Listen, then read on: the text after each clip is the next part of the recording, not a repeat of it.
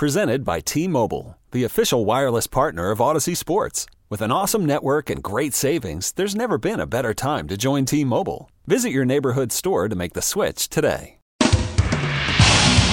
It's the weekend. It's all about sports, and it's all on Sal's mind. It's Sports Talk Saturday with Sal Capaccio on WGR Sports Radio 550. All right, back in the studio here, joined by a special guest now for the next hour. It's not Nate Geary. He's not special enough. John Scott from Time Warner Cable News. What's up, man? Glad to have you in here. Hey, it's a great day. Big sports Saturday. It is. It's really cool. Have you been listening to the show? I was listening when I was driving in. And have you listened about early on, the first hour, I may have had more calls than I've ever had in 1 hour. Really? The Kaepernick thing was just I missed on fire. So we're going to have to repeat. We'll get into it. I want to get your thoughts on that. But here's an example of something I said early on, John. All right? Here's an example. I said early on, it just seems to me that people only want to hear what they want to hear about it. They don't actually want to listen to what someone says. So when I say, hey, I don't like what he's doing, but he has every right, and I'm supporting him even more than I even normally would, simply because the flip side is the vitriolic reaction is even worse. I get a tweet here. This was coming to us at our WGR account. This was not tweeted to me. This was tweeted to our WGR account. Someone says, Matt says this. Ready? So hypocritical. Let's let Kaepernick do what he wants because it's his right, but we should not speak our minds because it's mean. Matt, if that's what you think was said, I can't help you. No one said that here. You should absolutely do that. But I will say, it's not about being mean. You know right from wrong. You know right from wrong as an adult how you should react to somebody, even when you disagree with what they're saying or doing or standing for. That's my problem with this thing, John, is people get way too quickly to the, I don't want to hear about it, it's wrong, and I'm going to shout at him and say this. But you might have a different take on it. I don't know. What do you think about this whole thing? My take is, I applaud him for using the platform that he has, which is arguably one of the largest in this country, to bring about awareness and try to bring about change to a topic that is clearly a major issue here in this country, and that's racial relations. I personally don't believe that doing that during the national anthem is the proper timing of that, because I feel the national anthem is meant for respecting and honoring and remembering those who have fought and served our country and those who have lost their lives. So if his problem is with racial relations, and especially relating to that and police and those people, they don't correlate to me. The national anthem is not the thing that correlates to trying to make a statement reflecting upon that topic in and of itself. So to me, I like him using his platform, and the fact is, even though he's now just becoming a starter again, he's a prominent name in the National Football League. So using his stance and his celebrity status to bring about more of a conversation and bringing it to the forefront, I absolutely approve of that. I don't approve of him doing it during the national anthem, but maybe he felt that's the biggest place and the biggest stage that he could get the spotlight on him to get the topic rolling. To me, the biggest thing now is, all right, everyone's talking about what he's doing. How is this now going to actually bring about change in regards to the racial tensions and relations between these two groups? And he has to take that next step. He is the one that has to do that, because if he's going to do this, he has to say, well, I'm also going to try and help. You can't just protest something and say, hey, this is wrong, and not have an idea of how we can go to fix what is wrong. And I think that early on was a lot of people's concern about this. But since then, it seems like at least he's taken steps, which I can't tell you exactly. He's donating money or something to some communities, things like that. That has to be the next step here. I absolutely agree with that. And believe me, this topic is so large and such a big one that no one person can change this here. So it's him trying to get in the front of this and be a leader to affect change because of his position and his platform. But to think that he can do it alone is unrealistic, and I think he understands that. He will do what he can monetarily and vocally, but it's going to have to continue to evolve, and I think that's the next step, because if he just keeps kneeling during the national anthem and this keeps going in a circle in the news cycle, so to speak, I don't think that it's really doing what it is supposed to be doing. I agree with you. 803-0550, 888-550-2550 in a lot of ways here, because, I think you have to separate, your personal feelings of why he's doing something with what we have the unalienable rights to do in this country and really what it's all about. And that's where it gets to me. And as I explained earlier in the program, I'm a first generation son of an Italian immigrant who is very, very appreciative and respectful of everything this country has afforded me. I mean, my father didn't even graduate high school, yet here I am living my dream, doing what I want on the radio and in TV in Buffalo, where I grew up. And only because I live in this country do I even have those abilities to get to this point. And the fact that my father is a veteran, or was a veteran, he died when I was young, who served in this country, fought in wars for this country, I'm the last person who is going to kneel or sit or disrespect what that flag means in any way. But I'm also the first person to tell you my father actually fought for him to have this ability. And even if I disagree, it doesn't mean that I have to go about it in a wrong way to show my displeasure with him, which I think is happening now. And that's what bothers me. We've gone from debating whether or not what he's doing is right or wrong to the people who feel that it's wrong, in many people. I shouldn't say all of them, obviously, but a segment of people taking it so far that it's really hurting the conversation because they're so wrong in their reaction. Do they disagree with what he's standing for? To me, that's the question. You might disagree with how he's going about it in regards to kneeling during the national anthem, but he hasn't said anything that is so off base to where people should have such deep anger for him. I understand plenty of people, most of us have been affected and have ties to people who have served. And I could understand not liking what he's doing, but I think you'd have to be blind or naive to not agree that this is a huge, major issue in the country. And for someone to be willing to take that type of a step and put themselves out there, like clearly because he's getting the backlash that he is. Yes. I think you have to respect that, and you have to understand that he's doing it because he wants to get things done in a positive light. Let's go to Mike in Jamestown. Mike, you're on WGR. John Scott's with me. I'm Sal Capaccio. Go ahead, Mike. Hi, guys. Thanks. I'm a combat veteran, and I come from a family of veterans. And this reminds me of when I was a kid. My uncles and my grandfather, to some degree, being upset with Muhammad Ali because he wouldn't serve in the military, and these are both turbulent. They were both turbulent times. And now that I'm a little older, I mean, I absolutely support Colin Kaepernick's right to protest, because that's part of what makes this country great. I don't agree with him. I disagree, frankly, with a lot of what he has to say. But I think the manner in which he chose to protest shows a lack of foresight and a lack of maturity, because the result was inflaming people's passions to such a degree that his message becomes drowned out. That's interesting, Mike, and I understand that. I understand and by the way, thank you very much for your service. Thank you. I appreciate that. And your families, by the way. And I think, I didn't like what was going on, in Chautauqua County, because I thought things could be run better. So I started to become a part of the process. And I think he could have, a better way for him to handle it would have hold press conferences on his own time, say what he needed to say, and be involved in the political process, back candidates, or run for office yourself. All right. No, thank you very much. I appreciate that. And again, I think that is going to the heart of this issue. It is because this issue, and maybe, I was thinking about this, John, what do you think? If he had done this in 2015 or 2014, would it be the exact same? We are so polarized right now with this election. No matter whose side you're on, I have not seen this polarizing of a country during an election like we have right now. And I think this particular issue with sports fans has made it cross over, and it's kind of even more inflaming because of it. This election is unlike any I think the country has ever seen for as long as it's been doing elections. And it's because you almost have two people on both ends of the spectrum, and people want change one way or the other. So they're just so riled up, and either one end or the other. And I agree with you. That's really has the temperature of the country at a very high rate. I'm just seeing something on Twitter. I want to let you know. This is sad to report. Former Auburn and Jaguars second-round pick Quentin Groves has passed away from a heart attack at the age of 32. He was with the Bills last year in preseason. Quentin Groves played at Auburn, former second-round pick, very good college linebacker at Auburn, went on to play with the Jaguars. He was drafted. He was with the Bills last year at camp for a little while.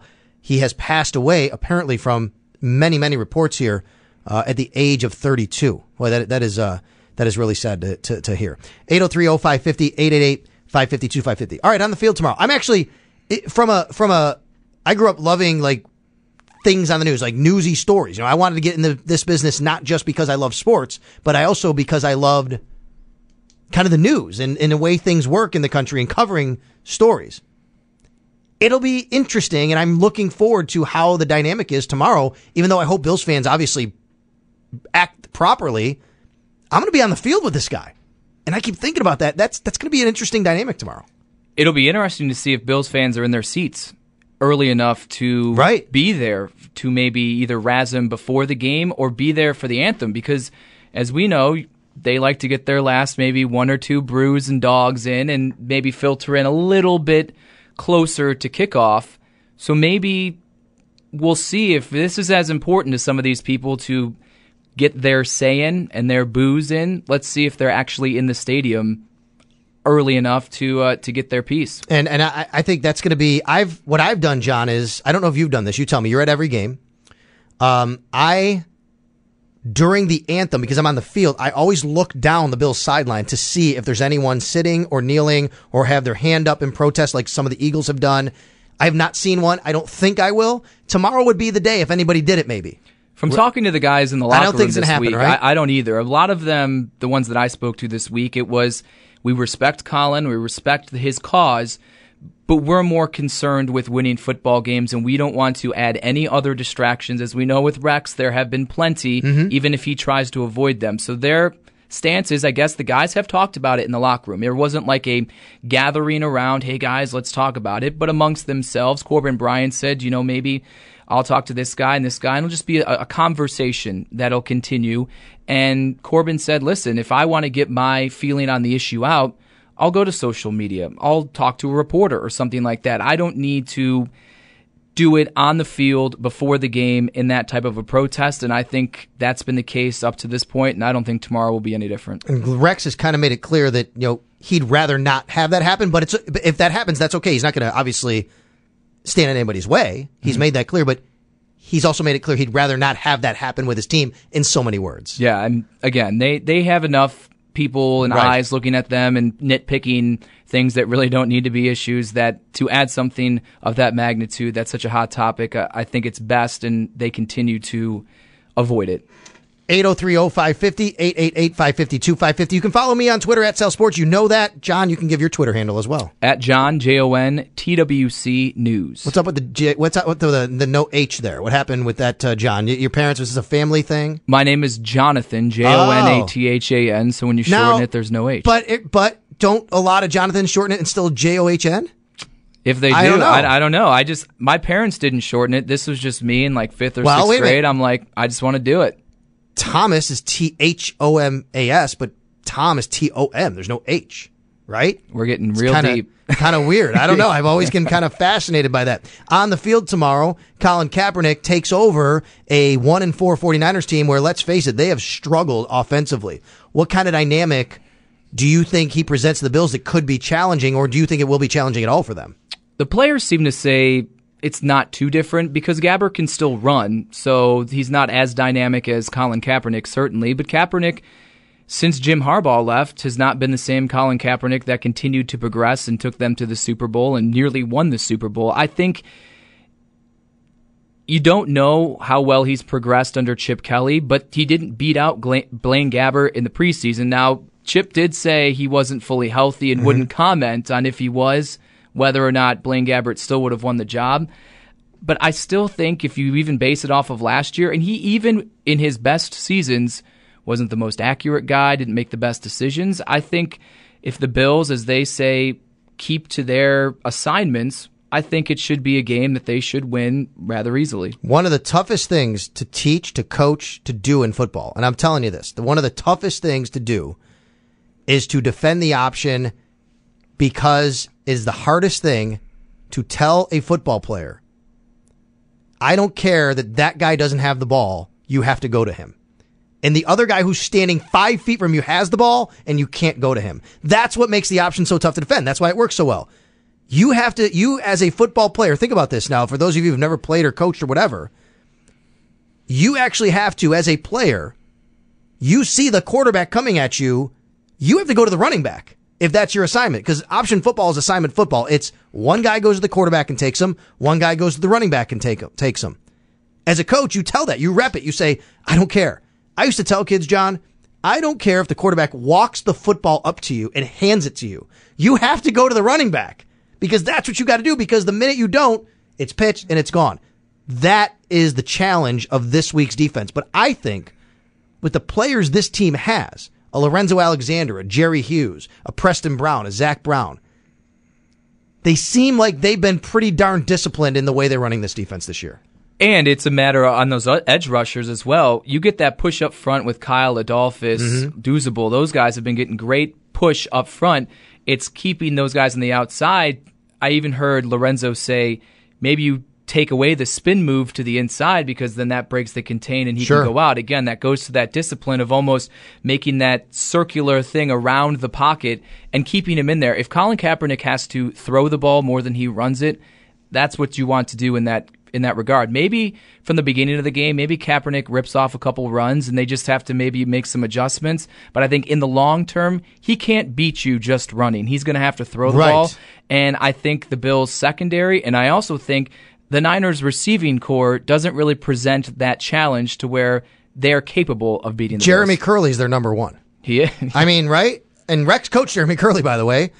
He probably already had cut him once in a while. I don't even know. Torrey Smith is on there, and a lot of people preseason thought he'd maybe have a bounce back, and he's been nothing. The thing that I think, here's what I think the Bills have to worry about tomorrow. This offense, the fast-paced nature of it, will catch you in substitutions. They'll catch you in alignment. We know from a year ago that was the issue. And it popped up last week, John. It popped up in L.A. The Bills were running guys off and on the field. They had 12 guys in the field at one point. They had 10 guys in the field for a field goal. That happens tomorrow. The Niners will have a chance for a big play, especially with Kaepernick. That is the danger for tomorrow. So tomorrow, I think they have to reduce that communication. You can't have, especially in a loud stadium when San Francisco's got the ball. You got to rely a lot more on hand signals, and I don't think they can do a lot of sub-packaging tomorrow. I think they got to stay with whatever personnel, their base, their nickel, whatever. I think they have to play with those guys on the field for the most part. And they got a taste of it against Philadelphia, and they did all right, but I think we all can agree this defense, communication and even maybe personnel-wise, better suited and better than it was a year ago. Yeah, no doubt about that. 803-0550 if you want to jump on board. John Scott from Time Warner Cable News is joining me. Sal Capaccio here on Sports Talk Saturday. Other side of the ball. Look, if you're looking for the Bills to suddenly have this passing game you can have a lot of faith in, don't look to tomorrow. I can't see it, right? They got to run the ball 35 times tomorrow, right? I mean, that's what they do well, and that's what the Niners don't do. And once you get up by 10, that's the sound of the air coming out of the ball. Sit on it and just keep running. And it goes to the pace as well. If you are having quick hit plays on offense, that defense continues to go out there and is getting gassed because of the quick pace of things. It does do them well to continue to run the football. And if it's not broke, why fix it? Right? Yeah, and I think LaShawn McCoy tomorrow should have a big day, the way that this team is running the ball. Now, the Niners could have a different plan. They could load up, put 9 in the box, and say, okay, Tyrod, you got one-on-one, go beat it. And if that's the case, yeah, Tyrod's got to play better. But, John, I think these receivers got to step up a little bit. Last week, there were too many drops. There were guys that should have been in spots maybe they weren't at a time that Tyrod wanted them there. And I'm not telling you Tyrod was great. He wasn't. He had his issues last week. But let's be honest, the receiving core had issues too. Yeah, 4 drops, I believe there was last week. And yeah, guys aren't necessarily winning one-on-one battles as well. And if it's not there in the first read and then he has to scramble or it's a little inaccurate, well then whose fault really is that? Is it the receivers? Because from the novice perspective, if the throw isn't completed to the receiver, it's usually thought of as the quarterback's fault. Right. But when a coach or more of an expert looks at the film, they can tell, well, the receiver wasn't here. I remember during training camp, we all thought Walter Powell was fantastic. Yes, and midway through, Rex ripped him and said, oh, he's not in the right spots and he's not running routes correctly. I had no idea. I just looked at him making all these catches in preseason games and in practice, and to me, he was the star of the show. Now, ultimately, he made the team, and Rex said he made improvements. But he also had a big drop last week. Exactly, but those are things that the average Joe will not be able to tell that maybe it isn't all Tyrod's fault. No doubt about that. So overall, this game for me tomorrow, look, if you want to play with the big boys in this league, if you want to be a playoff team, and this team has made no bones about it, the way that they've conducted themselves, the way they've talked, they expect to be in the playoffs. That is their goal. That is how they've been geared. That is how they built this roster for the last couple of years, not just this year. And last year was a disappointment not to be there. But if you want to be that team, you want to be in the playoffs, You have to beat a team like San Francisco. It's just as simple as that. You can't lose this game. As I said last week, or 2 weeks ago, John, you got to beat Jacoby Brissett. I'm sorry. It doesn't matter who his head coach is. If you want to be a playoff team, you pay your head coach $5 million, who's a defensive guru and is one of the better defensive coaches of the last quarter century. You got to beat Jacoby Brissett. They did. You got to beat Case Keenum. They did. Well, guess what? You got to beat San Francisco. They're not that good. And you got to beat Miami because they're maybe even worse on offense than San Francisco. Absolutely. We talk about 5-2, and you don't want to get too far ahead of yourself, and the players say they're not going to get too far ahead of themselves, but they absolutely feel that they're the better team and that they should win this game and that they should go into that New England game at home at the end of the month, 5-2, and then go to Seattle, whatever it may be, and then you go into the bye, at worst, 5-4, and you're sitting there looking, all right, with 7 games to go, we're right in the thick of it. Yeah, I mean, if they went 5-2 and lost 2 straight, you'd be thinking because you got Cincinnati coming up after that. But you're right. If you can get to the bye still with a winning record, I think there's at least some action still in the season where you can be encouraged by it. Because a lot of times by week 8, we're thinking, what are we doing here? Right? What are we doing? 4-4, 3-5. Got to come out and really run November. But it's not necessarily the case. You win these 2 games, you set yourself up for a huge, huge matchup against Brady and the Patriots. And I wouldn't pick them right now to beat Brady and the Patriots. It's still Tom Brady. It's still the New England Patriots. But boy, that would be one heck of a scene at New Era Field if you had the Bills at 5-2 against the Pats at either 6-1 with their only loss to the Bills or 5-2. Because let's remember, the Pats got Cincinnati, which I think they should take care of. Then they go to Pittsburgh before they play Buffalo. This is where you find out, is this a different season? Is this a different team than what we've seen the past 16 years? If this is a different team, they win the games they're supposed to win, and they even win some games, arguably like the Arizona game, that most people feel that they don't. And the difference was, a few years ago when they went 9-7, they're sitting there in Oakland saying, all right, we're going to beat the Raiders, and then we're going to go down this little stretch, and we're going to be right in it and maybe get a win our way. And then they lose to the Raiders. And that showed that team was not really different than anyone we've seen for the 16 years here. That's right. All right, so John is from Cleveland. His Browns, I've taken 3 times this year in my 3 Dog Saturday selections. They were good to me. I've taken them twice this year in my 3 Dog selections. They were good to me in week 3. They covered against Miami. They were bad to me last week. I picked them last week to cover 10.5. And then Kessler got hurt and, Terrell Pryor was playing quarterback. Yeah. I'm not saying they would have covered anyway, but it just, right from the get-go, you're like, oh, I'm not covering. It was the only loss I had last weweek.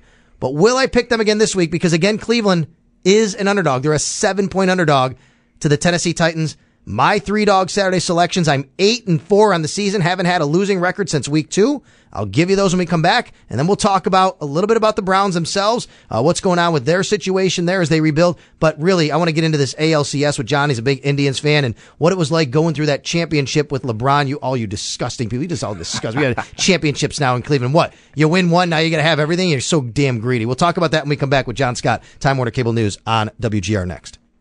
All right, we're going to get to 3 Dog Saturday here in a minute. Sal Capaccio, John Scott joining me from Time Warner Cable News.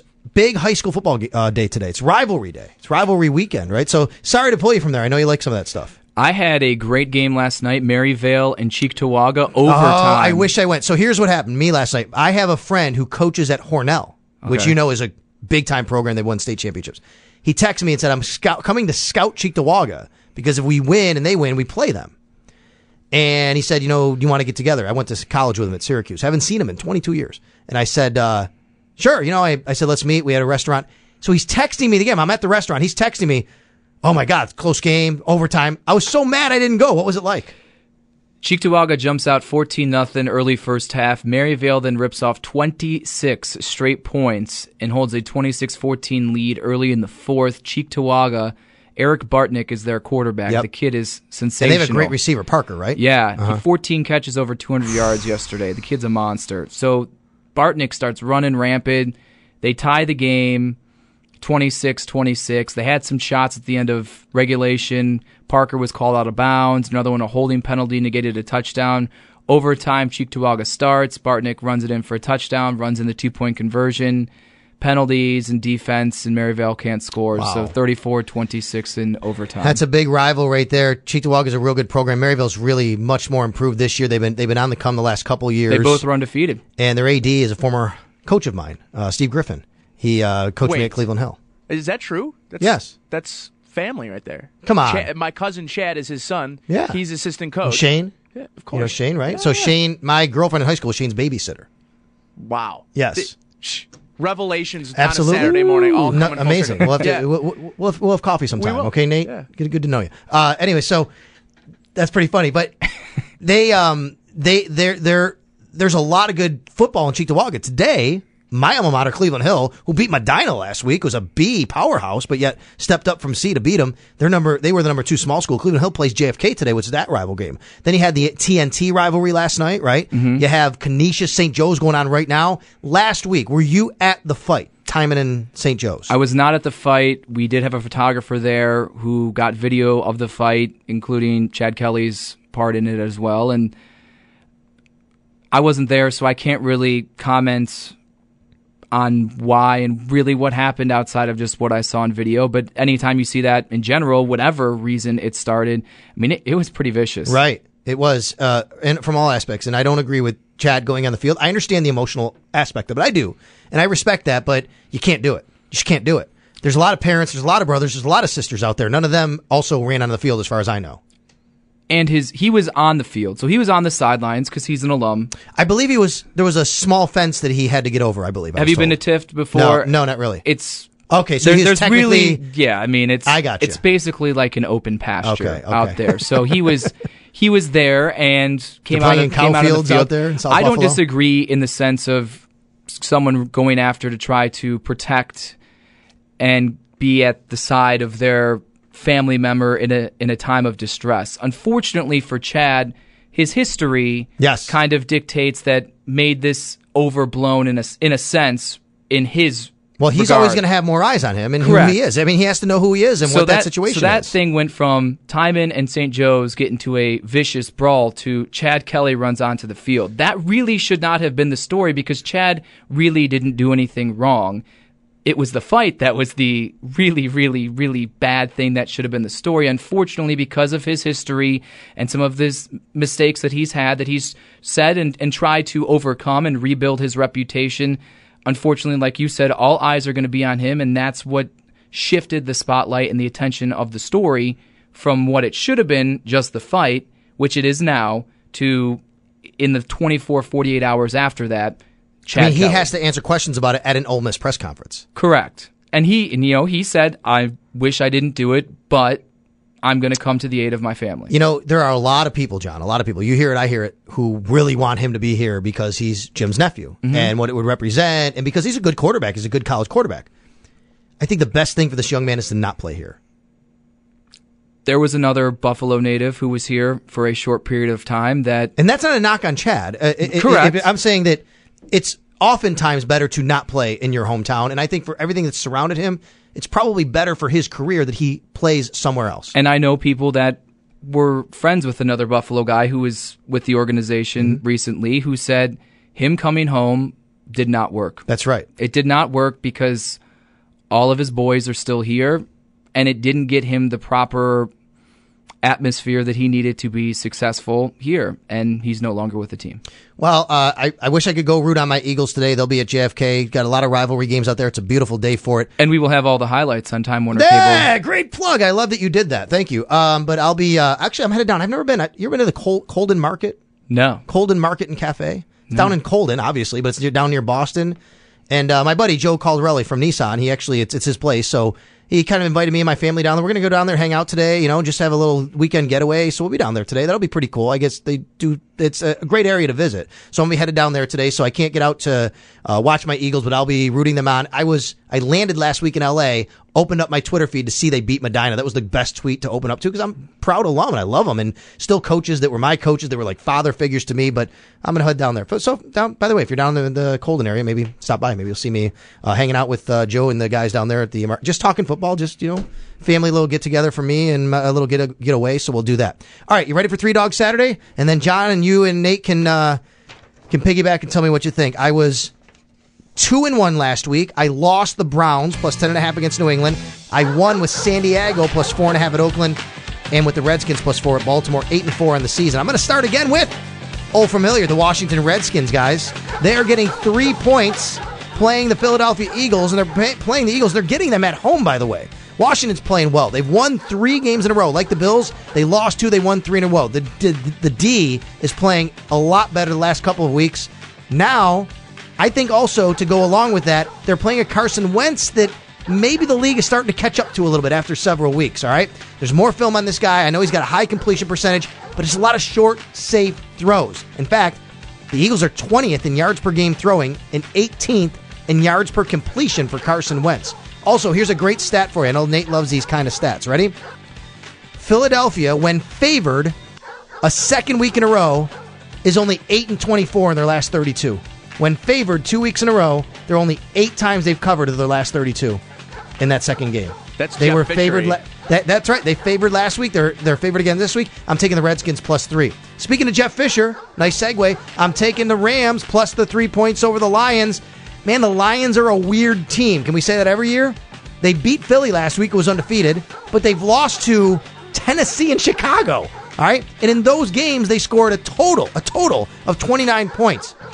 The Lions, following an actual win, Nate, have covered only 11 of their last 35 games following a win. They are not good at backing up a win with another win.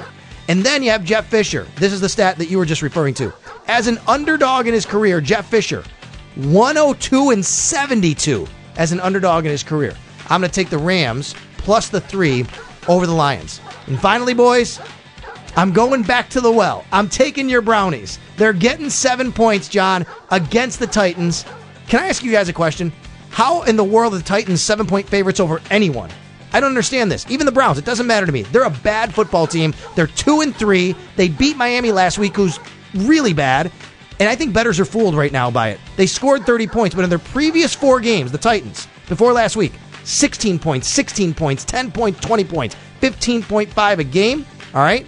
Cleveland has had the lead in the fourth quarter twice already this year, and the one time they didn't, they lost the game in overtime. They're 5th in the league in rushing. All right, they can do that. They can do that well. They're gonna win one of these weeks. They're gonna. I like Hugh Jackson as a coach. In Tennessee, another one of those stats that Nate loves. Tennessee has covered only 4 of their last 23 home games. All right, Marcus Mariota not having the second season that many thought he would. Right now, only 60% completion percentage, and his TD to interception ratio is 7-5. All right, so I'm taking the Browns plus the 7 over the Titans. I'm taking the Rams plus the 3 over the Lions. I'm taking the Redskins also plus the 3 over the Eagles. That's your 3-dog Saturday. Comments? Ho, ho, ho, ho, ho. Go Dog Browns. pound. You like that? You like them tomorrow? 7. Come on, against Tennessee. I agree with you. They've been in games that I feel they have no business being in. Now, we know Miami's not very good, but they've been in some games, and I'm like, they're going to actually win one of these if they can keep a quarterback standing upright. They're going to win soon.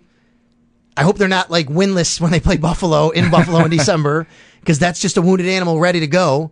But they are going to win a game here soon. What do you think about those picks? Yeah, I mean, Cody Kessler's kind of been sort of impressive. He's going back in too, right? He is, Yes. yeah. Mm-hmm. He's been pretty impressive for a guy that, I mean, obviously nobody in Cleveland, I don't think anybody around the league expected him to get any playing time this year. An interesting pick, though. I just think eventually Jeff Fisher has to resort back to being Jeff Fisher, and They might not win, but he covers. He covers. They have to get As a 8 dog. losses somewhere. Yeah. So I think That's it's gotta right. Start. I think it's gotta Last start week was today. one. Last Yeah. week was one. But don't the Lions also have to do that? Aren't the Yeah. Lions the perpetual 8-8 team also, and the 9-7 team?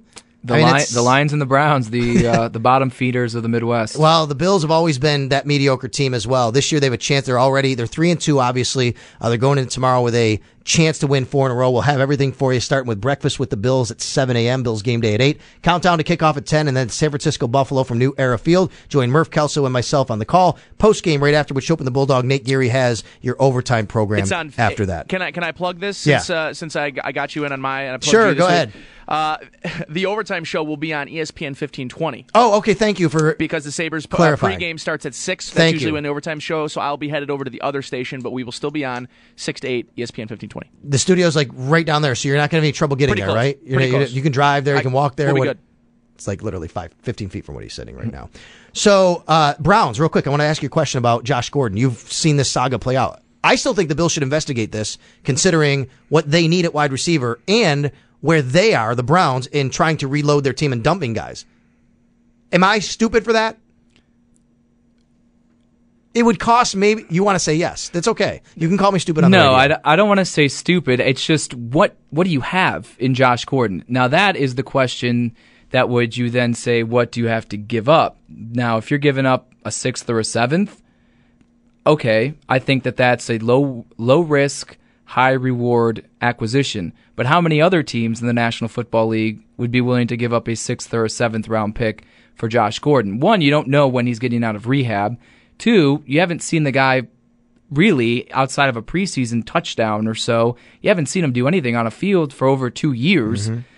And it's still, that's the problem, because what happens if he does get reinstated and then he fails another test? Is he gone? Is that the case? So it's all about the value. So investigate. No one would be stupid to investigate it, but also, are the Browns just going to keep him around to see if they can trade him, or at what point do they just cut bait and then anyone can sign him? That's a great point as well. It's an interesting situation there. What is also interesting is the number of quarterbacks they've had. We're going to hit a timeout here, and then I want to get to the ALCS. But real quickly, on your Brownies, what does the future look like for them? I'll say if Hugh I love Hugh, but if Hugh Jackson can make Cody Kessler look somewhat competent as an NFL quarterback, imagine if he gets a Deshaun Kaiser or a Deshaun Watson. You like them both? You think Watson? I don't know if he's going to translate that well. I've been watching don't either, him. I don't know. I think Kaiser will. I don't know if Watson will. Would they take him though? I mean, they had a chance last year. They balked out at taking Wentz. Come on, because they didn't think it. I mean, yes, we've seen Wentz, but Wentz went against the Browns defense and some other things. And as you said, it's intermediate short you're right. throws. But with Moneyball, do they take a quarterback at the top of the draft? Because they're a Moneyball team right now. I think you have to at some point. I think conventional wisdom is you look at all of the top quarterbacks in the National Football League, and how many of them are the exceptions, the Brady and the Russell Wilsons. Mm-hmm. And how many of them are first-round picks that are successful? That's just the numbers game. But I also wouldn't have a problem with them, kind of like what Washington did. All right, we're going to take one in the first round, but if we like one in the third, because it's all about numbers. I'm just penning a letter right now. Dear Cleveland Browns, Hugh Jackson is a good coach. He needs players. Thank you. Signed, every NFL fan. Thank you. Yeah, I do. I like Hugh. He needs players, man. They don't get anybody. They need defense. That's what's they the got weird rid thing. of everybody. They didn't give him anybody, so they better stick with him because that was the plan, and it's not his fault. All right, ALCS, Indians, Blue Jays. John's a Cleveland guy. We'll get his take on that. They just won the championship in the NBA with LeBron James, and we'll get into all that when we come back. We got one more segment on Sports Talk Saturday.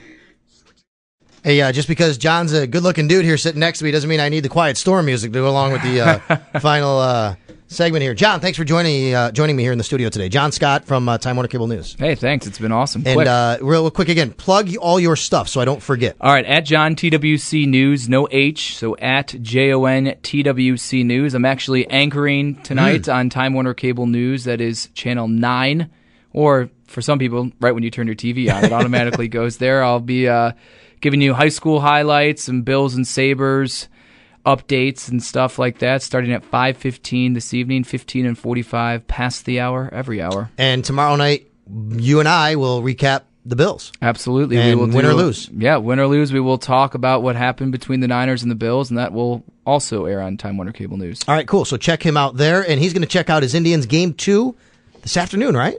4 o'clock. 4:08 is the scheduled first pitch. So I did not really watch last night's game. I was, like I said, out meeting some friends. Kind of recap what you thought about last night to catch me up and everybody else maybe. Pitchers duel. Marco Estrada was fantastic for the Blue Jays. 8 innings, just allowed 2 earned runs, and it came on a 2-run homer by Francisco Lindor in the 7th inning. Corey Kluber didn't have his best stuff, but he went 6+ shutout innings. And then, as the Indians have done throughout this point of the postseason, they go to that bullpen. Andrew Miller lights out, and Cody Allen shuts it down. And that's really the formula for the Indians is, can you get your starters at least through 5, preferably 6 or 7? But if you can get them to 5, they go to that bullpen, and Terry Francona is going to mix and match and utilize his 3 big horses, which is Andrew Miller, Brian Shaw, and Cody Allen. And that's how they swept the Red Sox, and that's how they took Game 1 against the Blue Jays. So the Andrew Miller trade is paying off. Oh, absolutely. For sure, right? And they paid a steep price. Yes. I know as a Yankees fan, Clint Frazier is a monster. Yeah, I'm a Yankees fan, so that's good to hear because I know for the Yankees it was a good trade too. They actually made a run without having him, but it's good to see that this might be one of those rare it actually winds up benefiting both sides, right? And the thing with Andrew Miller, and especially with the way Terry Francona will use him, is he's not just a situational left-handed pitcher. He's a guy who can be stretched to 2 innings, which he has been during points of this postseason. He's also a guy that he could be your closer. He could close. He could be if you your needed him 8th inning to. guy. But now the way Francona uses him is, what is the most critical situation of the game? If Jose Bautista and Edwin Encarnacion or any of those Josh Donaldson, any of these big horses in this lineup, or in the Red Sox series, Big Papi, someone like that, he'll bring them in the 5th or the 6th. That's the critical point in the game to him to lock it down, and then he'll move forward with the rest of the back end of the pen. So what you're saying is he wouldn't use him like Buck Showalter would use him. No, he would, because he would use him. Yes, right, exactly. He would use him. He's the antithesis of that, and I kid because obviously Buck didn't use the closer, even though Andrew Miller's not. But that was just I think a poor decision not to. But this Toronto lineup is no joke, though. I mean, they can hit the ball. What they did last night scoring is amazing, I thought. Especially the way they had been hitting against Texas. One thing is this: the Indians scored more runs than the Toronto Blue Jays in the regular season. They just do it in extremely different ways. The Indians, they can hit home runs. Mike Napoli was a monster. Carlos Santana hit a lot of home runs. But they're also more of a situational type guy. They are the best team at running the bases, whether it's just steals or taking an extra base, first to third, or tagging from third to home in those situations. They're the best in all of baseball in doing that. Those analytics people like Shope, I know he loves analytics. That's what they're really good at in those things. And those things don't show up on SportsCenter, so to speak, and the big highlights, but it's those moments of the game that make a difference. And that's how the Indians win games in that instance. Of course, last night they got a 2-run homer, and that was the only real mistake Estrada made, but they can beat you in other ways. And again, they like to shrink the game to almost 5 to 6 innings, and if they can get you down at that point in the game, they have guys in their bullpen, even outside of those big 3 at the end, that they can count on to lock it down, to the point where in Game 4, they might do a quote-unquote bullpen game where Mike Clevenger will start, but if he only goes 2 or 3, then it's all bullpen from there. I know we're already actually over getting out, but I want to just do this real quick with you, since you are from Cleveland and you went through a championship finally, very much akin to Buffalo. Cleveland, obviously, all the years of frustration with the Browns and the Cavs and every other team, the Indians, of course, but you finally won. And I remember back in the 90s, I remember when the Colorado Avalanche won the Stanley Cup over the Florida Panthers, and then in Denver had not won. Denver was snake bitten. They couldn't win a championship. They lost all those Super Bowls. They finally win one. And I remember somebody I knew who was from Denver said after that, the Broncos immediately win like a year or two later, and then they double up. He said, as soon as you win, the floodgates open. And he said to me, I think Buffalo will be like that someday. Obviously, we're still waiting. Is this what's going to happen to Cleveland? It's amazing. You wait so long, and then all of a sudden, just here it comes? We hope so. And also, you asked me in July after the Cavs won, does it change your perspective overall on the sports thing? It does. The Indians lost their number 2 and number 3 starting pitchers. A well-respected newspaper writer, the beat guy for the Indians, wrote September 17th, an article, September 17th, the day the Indians' World Series chances ended before they even began. He got killed for it. And I didn't disagree with his points, but the mentality. But that was the mindset there. But for me, they lose those 2 guys. Why can't they? The Cavs should not have beaten the Golden State Warriors, especially when they're down 3-1, and they did. The Indians should not win the World Series because the Cubs are this great behemoth, and the Jays are really, really good, and the Red Sox are really, really good. But we've proven that we can win a championship.